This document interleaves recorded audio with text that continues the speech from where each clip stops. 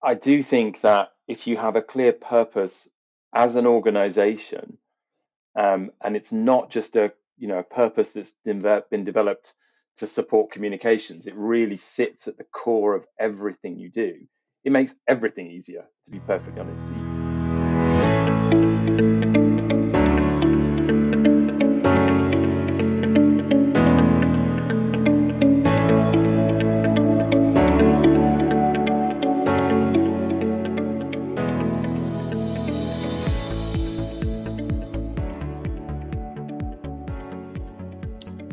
Welcome to another episode of Communicating Purpose. I'm John Higginson, and I believe that the best way to get a message across clearly is by talking about something you really believe in. I call this the power of purpose. This week, I'm joined by Chris Duncan, Director of Communications at Client Earth. Client Earth uses the law to try to protect our Earth and our environment. Across 60 countries, Client Earth works with more than 150 lawyers and policy experts to inform, implement, and enforce the law, advising decision makers on policy and training legal professionals. Client Earth's campaigns include the Greenwashing Files, working with environmentalist investigators to highlight how high-profile firms' communications often fail to match up to their reality. Client Earth first came to my attention back in 2015 when it won a Supreme Court ruling that the UK government was being unlawful in allowing air pollution. It's been an issue I've been passionate about for many years, and which Higginson Strategy has been campaigning on alongside the Ella Roberta Family Foundation. Before he joined Client Earth, Chris was Global Director of Communications for pro-choice charity Mary Stopes. Chris, welcome to the podcast. Thanks for having me. It's great to be here. Great. Well, let's just ask first about yourself. Just tell us about your journey to Client Earth.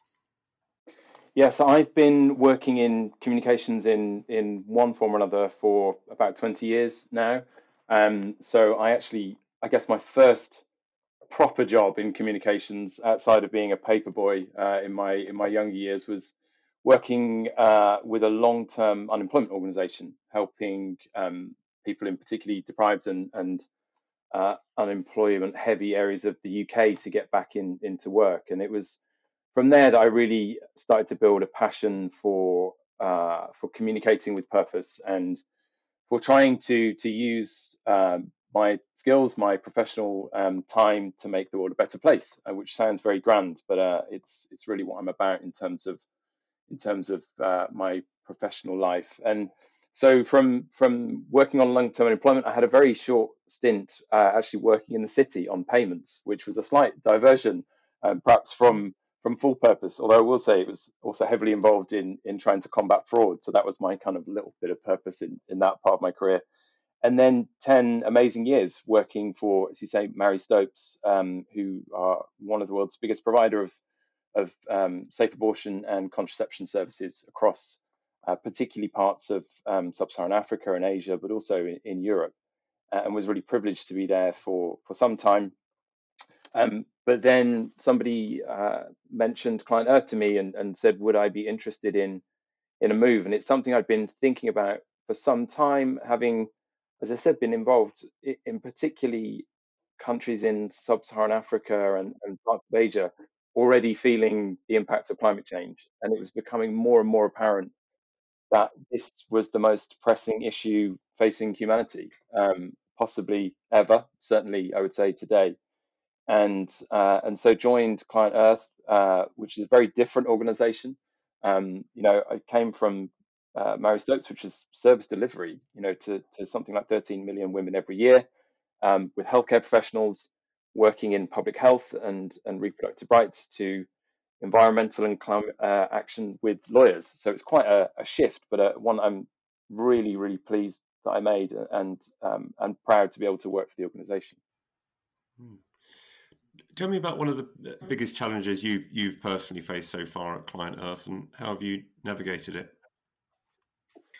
Yeah, it's a good question. I kind of hinted at it there in some ways. That the transition was a really interesting one from what was service delivery and public health to working with lawyers, particularly on climate issues. And it's a great privilege to work with some incredibly creative and smart legal minds. But lawyers come with a particular starting point, and the challenge sometimes of doing communications based around law and litigation is a real one, and trying to balance the need to be quick, to be able to respond, particularly with the media and social media, quickly but accurately, and while sometimes trying to sign off, for instance, with three, four, five, six, seven lawyers sometimes can be a real challenge. And certainly, my previous experience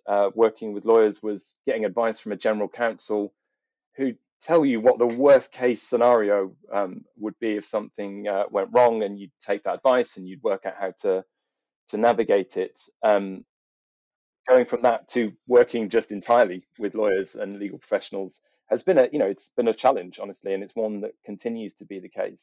It's an exciting challenge though, because the flip side is we work with what I think is one of the most powerful tools for affecting change and systemic change that we need to see at the moment. And I'm lucky, as I say, to work with some incredibly creative lawyers, which is a phrase that was sort of new to me, certainly 4.5 years ago when I started working with Client Earth, and also lawyers who are really passionate about communications, which I know will be a surprise to some people, and they're very good at it as well. We have some fantastic spokespeople.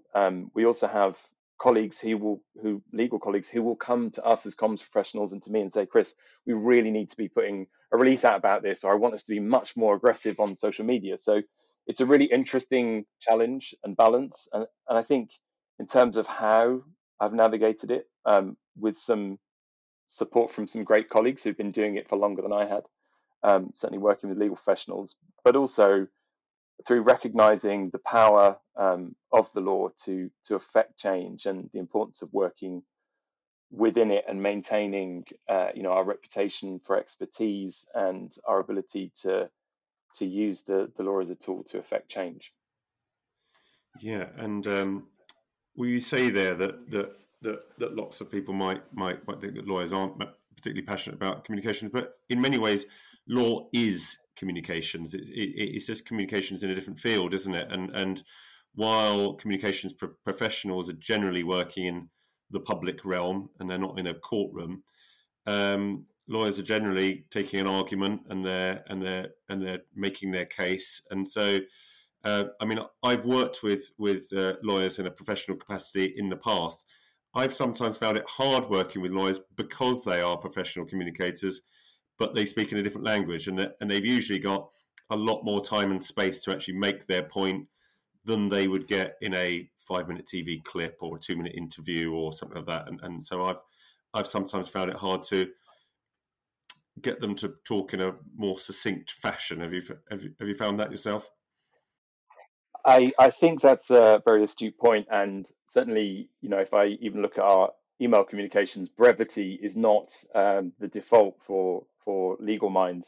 Certainly, yes, it can be a challenge, but as I say, we've actually now got some really, really good communicators, because you're right. Actually, that's what they're trained to do, is to put a compelling argument across.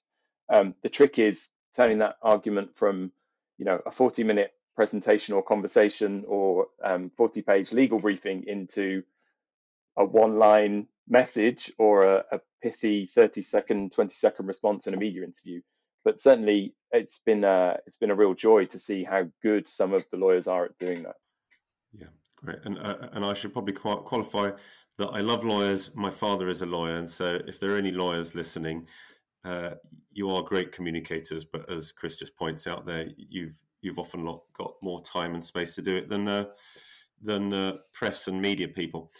So just tell us about, you've got some really good wins that those lawyers that you work with have made recently. One of them is the successfully taking the UK government to court over its inadequacy over net zero strategy. Tell us about that campaign. Tell us about behind the scene and how you'd work on that to try and get as much coverage as possible. Yeah, so just to give the context on that, the UK government has legally committed to net zero and to delivering on net zero by 2050, they came out with their net zero strategy for how they were actually going to do that late in 2021. And we looked at it in some depth, and it became clear that the numbers effectively didn't add up. So what they were proposing in terms of action wouldn't actually get you to net zero. And again, this is where the law is really powerful, because they have legal obligations, and because it's in law, we can challenge that.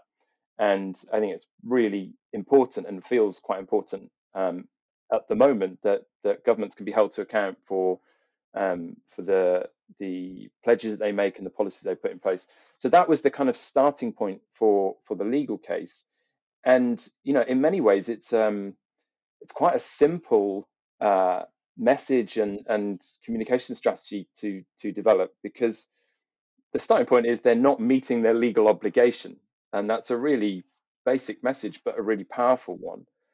And that what they're proposing in terms of a net zero strategy doesn't work and won't deliver net zero. So, fundamentally, we start from a point of saying the government's not doing what it said it would do, and it's not doing what voters want it to do. And the overwhelming majority now of voters are in support of delivering net zero by 2050, or even more aggressively. And actually, it's a legal case where we were working in partnership with two other organisations, fantastic organisations, Friends of the Earth and the Good Law Project, and that actually gave us a really interesting opportunity in terms of being able to have the same overarching message of holding the government to account, of making sure that we're going to hit net zero by 2050, and then being legally obliged to do that, but with three different organizations with three slightly different tones in terms of voice, with slightly different access to different audiences. We were able to work together and collaborate on the legal case and the overall messaging, but then to slightly nuance that depending on the audience that we have.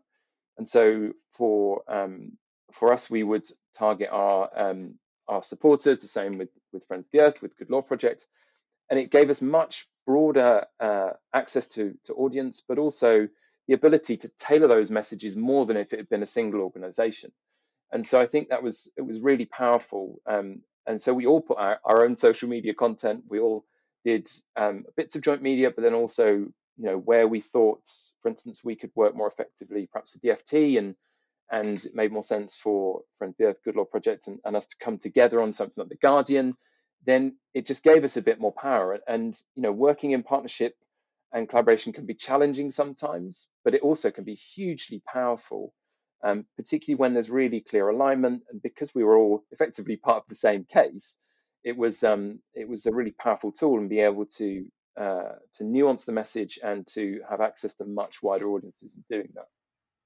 Great, yeah, and I think so many comms professionals are finding much more that they're working with other comms professionals in other firms, and working in partnership with.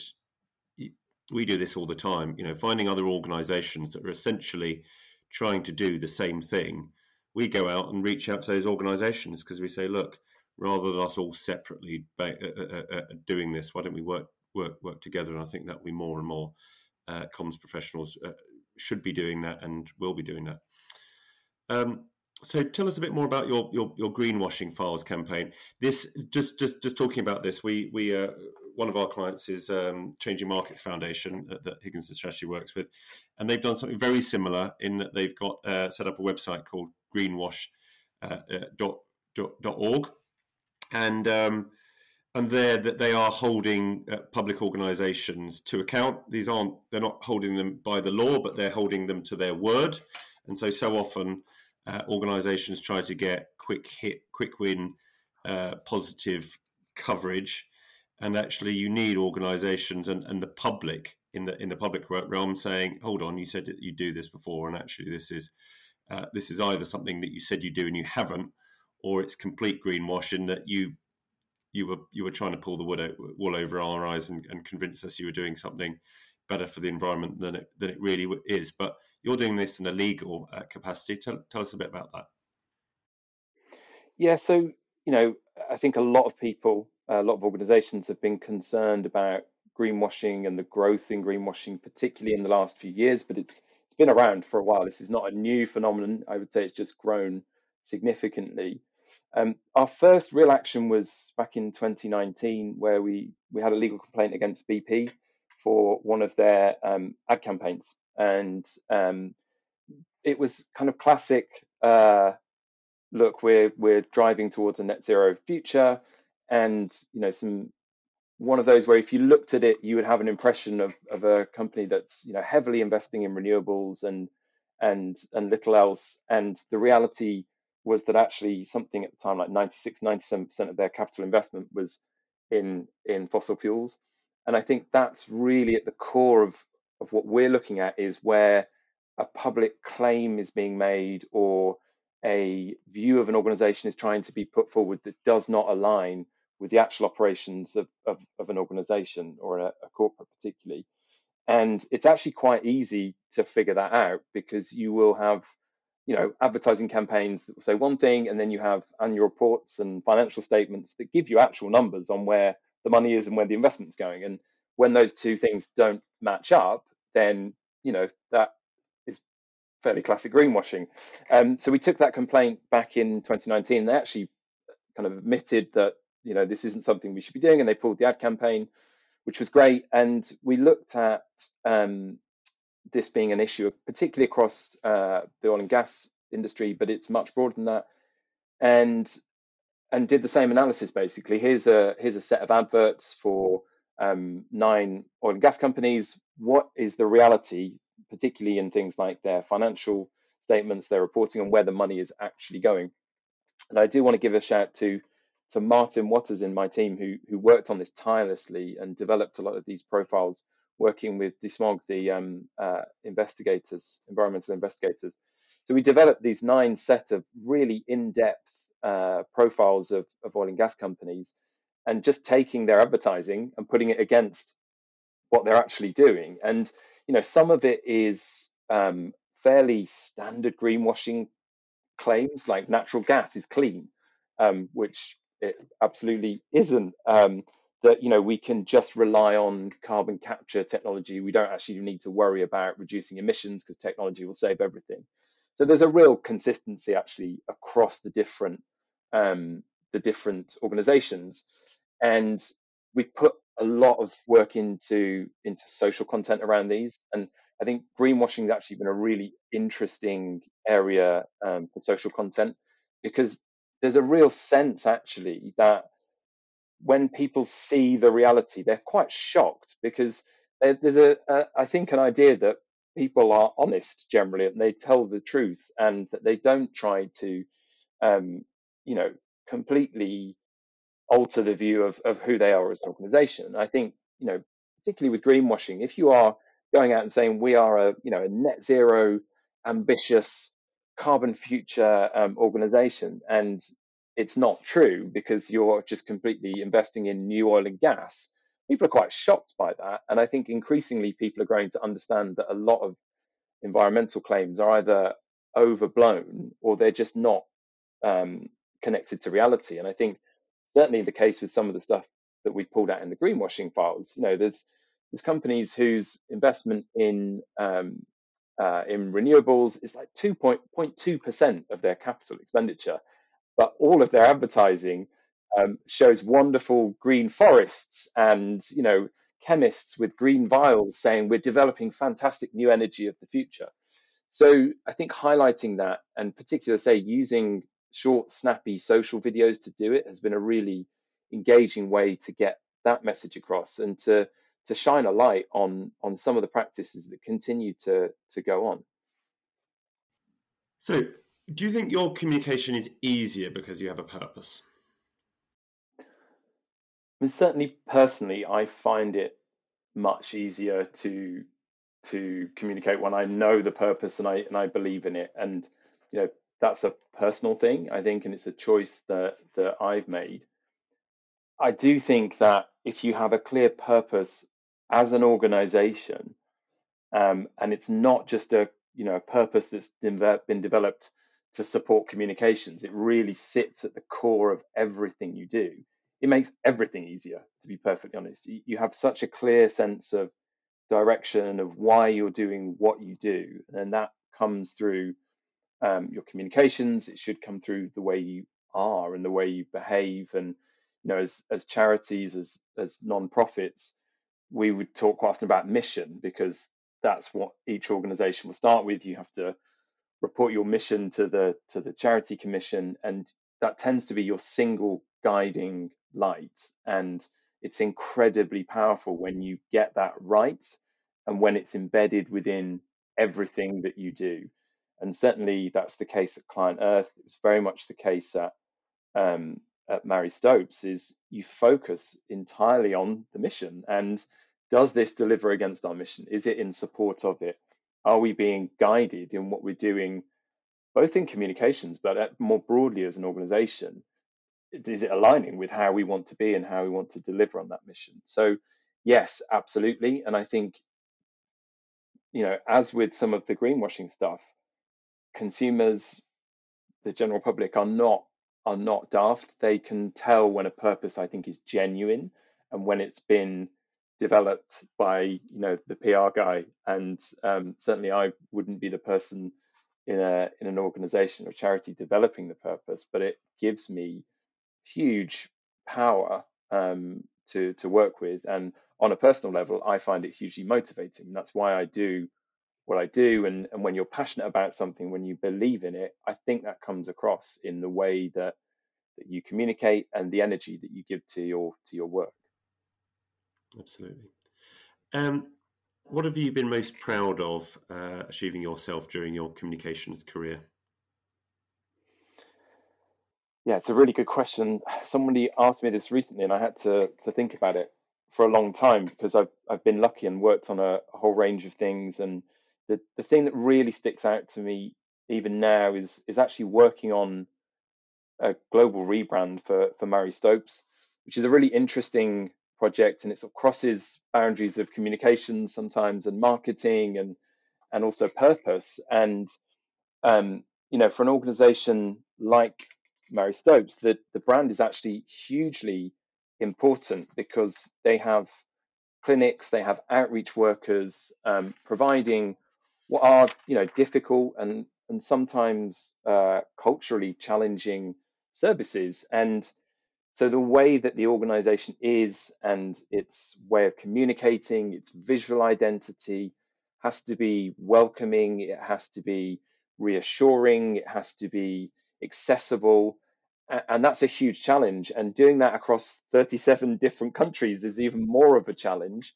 And, I think one of the interesting components for that type of work for me is visual communication and visual brand. And it's something quite often as PR and comms professionals we don't think enough about, and we tend to only focus on the words sometimes, and almost devolve anything else to a designer, and you kind of push it off to a side. And what was really interesting with that project is, again, because of the things that had to be conveyed, because of the multiple languages and sometimes the low literacy levels within communities we were working in, it was really important to have a visual language that was really welcoming and warm, and then to renovate clinics and all the outreach works in that. And I'm was really privileged to work on that project, because at its core, it was trying to make what can be certainly life changing and sometimes life saving healthcare more accessible for people in developing countries. And I like to think we were quite successful in that. And certainly I get quite a buzz every time I see a photo of a clinic or an outreach worker wearing one of the t-shirts with the visual branding on. Yeah, it's interesting, isn't it? Because I come from a journalism background all the way through, from kind of university paper through to local paper and national paper. And what I've found more kind of challenging and interesting, because for me that's just bread and butter. I can write a press release very quickly, and I do the writing, and I've seen my name in print and all those things. Actually, if you look at that picture behind me, and listeners, you can't see that, but it's a picture of it's an advert that I created myself with the designer that went in the New Statesman, and actually I kind of had more fun and interest in that, because it was working that different medium, to kind of create an advert. And I remember people saying, "Why are you proud of an advert? You can just pay for that space." But actually, for me, because I've been in the, every day we get earned coverage, so that was something a bit different for me, and so I kind of remember that as well. Tell us about a difficult. What's been your hardest day in the office ever? Ooh, I think one of again, this has thankfully been less of an issue at Client Earth. One of the challenges, again, Mary Stopes, was a lot of crisis comms. So, working in some quite difficult environments, providing healthcare services to millions of women, there were crisis comms, things happened.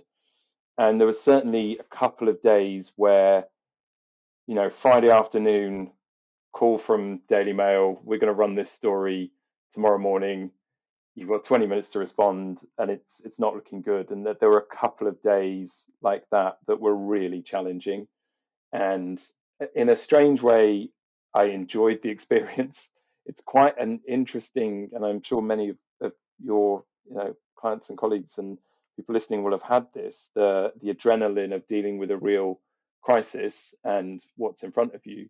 Um, it can be both hugely challenging, but also uh, quite invigorating in a strange way. So there were certainly a couple of days like that were really, really tough and lasted, multiple days through weekends, but also rewarding in hopefully being able to get to a good outcome.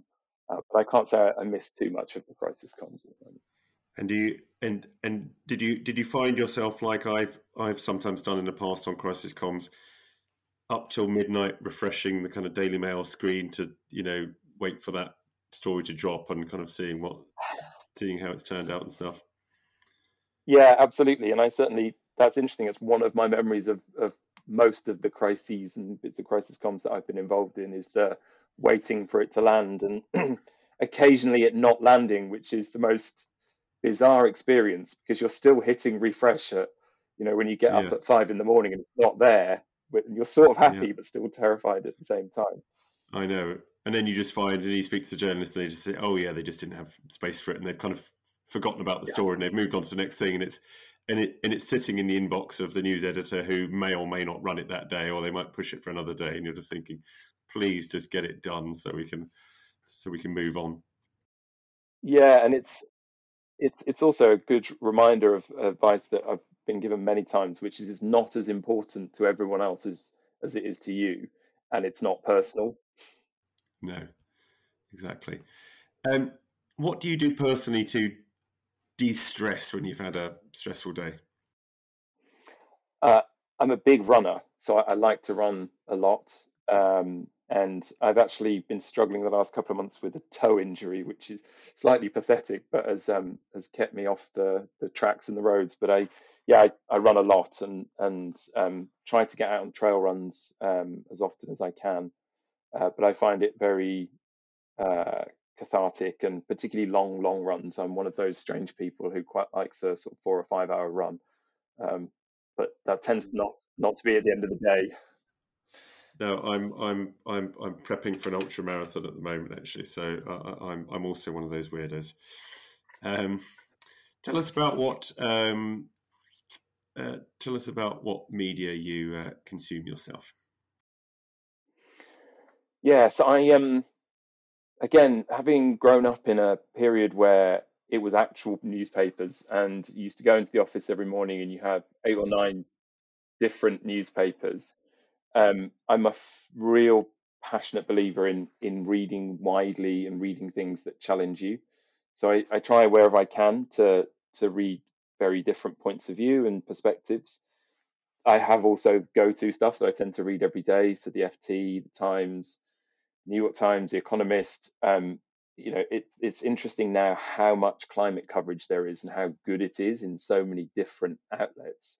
It's really hard to actually keep on top of the best of it. And I will say one of the things I read every day is there's an outlet called Carbon Brief who produce a daily roundup of all the important climate news. It's fantastic, and so I read that every single morning, and alongside various broadsheets, podcasts. I'm quite an avid reader and listener. I think it's hugely important to do communications well, that you understand the wider context that you're working in. Yeah, well, I'm sure those long runs are a very good place to be putting on some of those podcasts as well, aren't they? Absolutely. Chris Duncan, Director of Communications at Client Earth, thank you very much for joining me, John Higginson, on Communicating Purpose. It's been a real pleasure. Thank you.